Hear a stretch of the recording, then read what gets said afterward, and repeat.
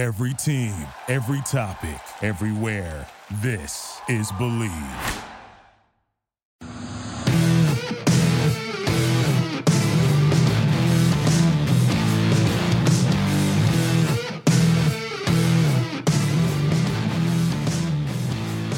What's better than this? Guys being dudes here on the Draft Dudes podcast. Joe Marino, Kyle Krabs, Quincy Avery. We should have warned him about the intro first. I got to bring the juice. We got Quincy Avery that right here. That intro is aggressive. Listen, aggressive like I like my quarterbacks. Quincy, thanks for being here. Appreciate you guys having me on. Yeah, this is super exciting, and we've obviously been following you and your work for quite some time, and you got a hell of a resume. So I'm interested to sit down. And I guess, Quincy, the first thing I'd like to do is ask you a little bit about your process. You know, when you first get your hands on a guy, how do you create that plan and pathway to develop a guy when that's so one size does not fit all? Yeah, so the interesting thing about the draft process is that everybody's in such a unique space when they get in, depending on what they learned in their college system, what they have going on in terms of their development, what they learned in high school. So we really try and take it to the ground level. Like, how can we – the first thing that we teach, like, on the field before anything else is, like, how can we teach them, like, NFL footwork? How can we get them going 3-step game, 5-step game, all those different things, and then start being able to diagnose defenses and then being able to explain their offense, because more than anything else, when these guys get into these interviews, they want to know what did they know about their team, and then that's a large part of the work that we're really doing throughout this process. So Quincy, we know you're working with Malik Willis, my personal QB1 Malik Willis. Very excited about what he brings to the table. And so just your initial impressions of working with him and where he's at in this process. Yeah, the cool thing about Malik is that we've had the opportunity to work with him for a long time. When I say we, I mean the quarterback takeover family. He started working with Sean McAvoy, who's one of our lead trainers at quarterback takeover, when he was in like 9th grade. Wow. So we've had him like throughout the process. We've seen so much of the maturation. We saw him from somebody who was really, really raw, physical tools, physical gifts, and then he's just refined that over time. He went to Auburn, and I don't think enough people got to see who he truly was, all the things that he can do on the field. Went to Liberty, had to take a year off, bounced back, came out there, and then last year he absolutely dominated. I think we all saw the things that he could do. And then this past year, we still got to see a lot of the flashes.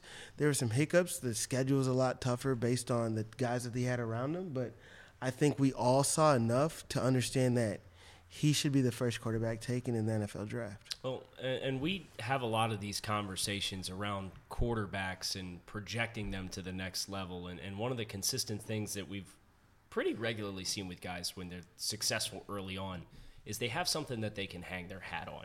And I'd just like to hear your thoughts on that dynamic of making the jump from the college game to the pro game, any experiences that you've had with specific guys that you've worked with what that thing is for them. And then for Malik, obviously, his dynamic athleticism and his ability to really push the ball and throw it with a lot of heat. I agree with that 100%. You need like an undeniable trait for you to be taken in that first round. And I think that more than anybody else, Malik has not only one of those, but a number of those. He's definitely the most athletic quarterback in this upcoming draft, right? So if he finds an opportunity or teams do things to make him struggle in the passing game, there's things he can do in the run game that's going to make it very, very difficult for teams to stop him. We've had the opportunity to work with Jalen Hurts for some time, right? And he wasn't necessarily the most successful passer to start this year off, but there's so many things that he could do in the run game that made it really, really difficult for teams to start scheming against him. And then after you get the rhythm and you start understanding what's going on, then you can start to become a more successful passer. And I think that it's going to take time for Malik to develop as that, prototype in the pocket passer, but that's okay because he can do so many other things, right? Those traits that he has. He's going to have the strongest arm in the draft. And I honestly believe he has the strongest arm that I've ever seen. And I've been around a lot of really, really talented quarterbacks. So he has the athleticism. He has the arm strength. And I think that he's only going to continue to develop as a passer. He's a really sharp guy. And I think that the way that you hear NFL teams talking about him after the interviews, you start to understand, like, oh, this guy's depth of knowledge is way more than we originally anticipated. So Quincy, what can you clear up for us in terms of misconceptions? Because we kind of chatted before we got on here about just a lot of wide-ranging opinions that are out there regarding Malik and quarterbacks in general. What is the thing out there that maybe you could clear up and say this is the biggest misconception right now about Malik Willis? You know, I saw some things that really questioned his accuracy, right? And that's because of completion percentage.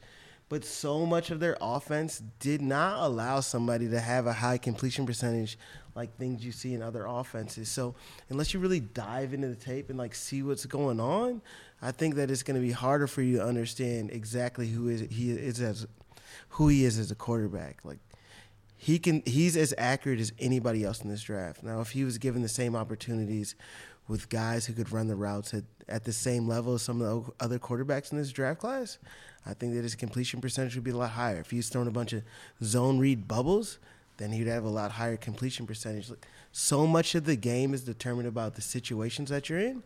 So we're looking at stats, people are looking at things on paper, but that doesn't necessarily describe who he is as a quarterback. Quincy, I wanted to come back to – I have something to follow up what you just said, but I wanted to finish the thought that we had talking about traits to hang your hat on, that those undeniable traits. And I think about the trends of the league that we're seeing that's really popular now to play a lot of two high safeties. Good luck playing two high safeties and that was versus Malik Willis. Is the quarterback run game with two high safeties, and what Malik has shown he's competent and excelled at in the quarterback run game. What does that do, and how does that tightrope that teams are going to have to play against him do to allow him to maximize explosive plays on both the run game and as a passer? Yeah, so I feel like everybody who's listening to the Draft Network is very, very tuned in on exactly what's going on in the football game. So I'm not going to talk to them like they're not the sharpest people out there.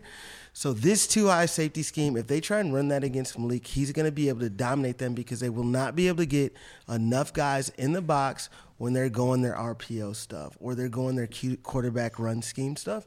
Anything that they can do, they can add an extra runner in terms of, and he's going to be able to gash him, so they're going to have to bring another safety down in the box. And all those different things are going to allow him to be really, really explosive in the passing game.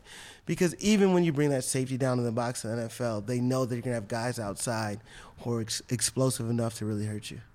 So, Quincy, when you think about the scheme that Malik operated at Liberty, I think it's fair to say that it wasn't great. Yeah. Okay, let's just be honest, it wasn't great. But I'm not saying that to knock the coaching staff at Liberty, because I think that they were operating within the confines of what they have. Like, they had to make it work, but the scheme was not good. But I'll let you continue. But I just want to get that out there so you don't have to feel bad saying it. I'm going to say it for you, and it's going to land soft. And I don't want Hugh Freeze to think that I don't think he's a great coach, because I think he's one of the best. But he had to operate with what he had out there, and he made it work. Quincy, that goes to your point on situations. Yeah, no, you're good. I was trying to soften the blow there. You took care of it. That goes to the point on every unique situation. You know, it's not as simple as good result or bad result or good process and bad process. There's limitations that every coach is trying to work around. Undoubtedly. You have, all right, the offensive line there, it was they were not in a position where they had the skilled guys up front to be able to match up with some of the guys they were going against, and they had to find ways to make things work. And I think that they were successful in that way, being able to go win the games that they won because they were able to scheme it in a way. So I'm not like trying to take shots at them. They were able to do what they were based on the scheme that was there and the talent that was there. So when you have teams that may not have the talent that other teams have, we can't look at just the numbers. You have to really cut on the tape and see the plays that were out there to be made and were they made or not, and that's what you can judge it on. Sorry for that's good. I think it's built up to kind of what I wanted to get to and ask you specifically for the practical application of that. What challenges does it present for you as a quarterback trainer to take a guy that's functioned in that system and asked to do things that he was asked to do and get him ready for everything that's ahead of him right now? So the challenge in that is you'll see plays where Malik is playing against maybe talent that's not as good as him, right? And Malik will decide, like, I can make this work. And that is so amazing that somebody can understand who they're playing against, the play that needs to be made, and him saying, I'm going to make it, right? No matter what happens, they bring a blitz that we might not be able to protect it. It's all good, guys. I got this. We don't have to throw hot. I'm going to make this guy miss, escape out of the pocket, and we're going to get a big throw.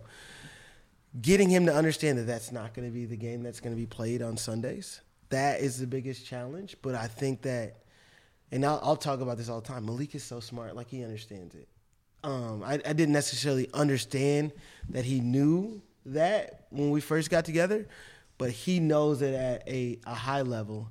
And when he gets to the NFL, it'll take learning curve because he hasn't had to do it, but he'll get the gist really quick, and he'll be able to adapt, and he'll be very successful, and he'll start seeing the completions and taking the completions, getting to the checkdowns, getting to the hots. And I think very early on, he'll be a really successful quarterback. I want to ask you the other side of that. What's the blessing that comes with that? You know, the situation and the environment. And what's been one thing about Malik and his game, that the environment that he's been forged in the last 2 years at Liberty, that's most set him up for success? I'm trying to use my words wisely, but he got to, excuse my language. He got to drop his nuts a little bit and make some shit happen, right? And what I mean by that is, like, maybe this play wasn't there. This wasn't there, but watch me make this shit shake. And he did that time and time again. And there's not other guys out there in this class that could necessarily have done that.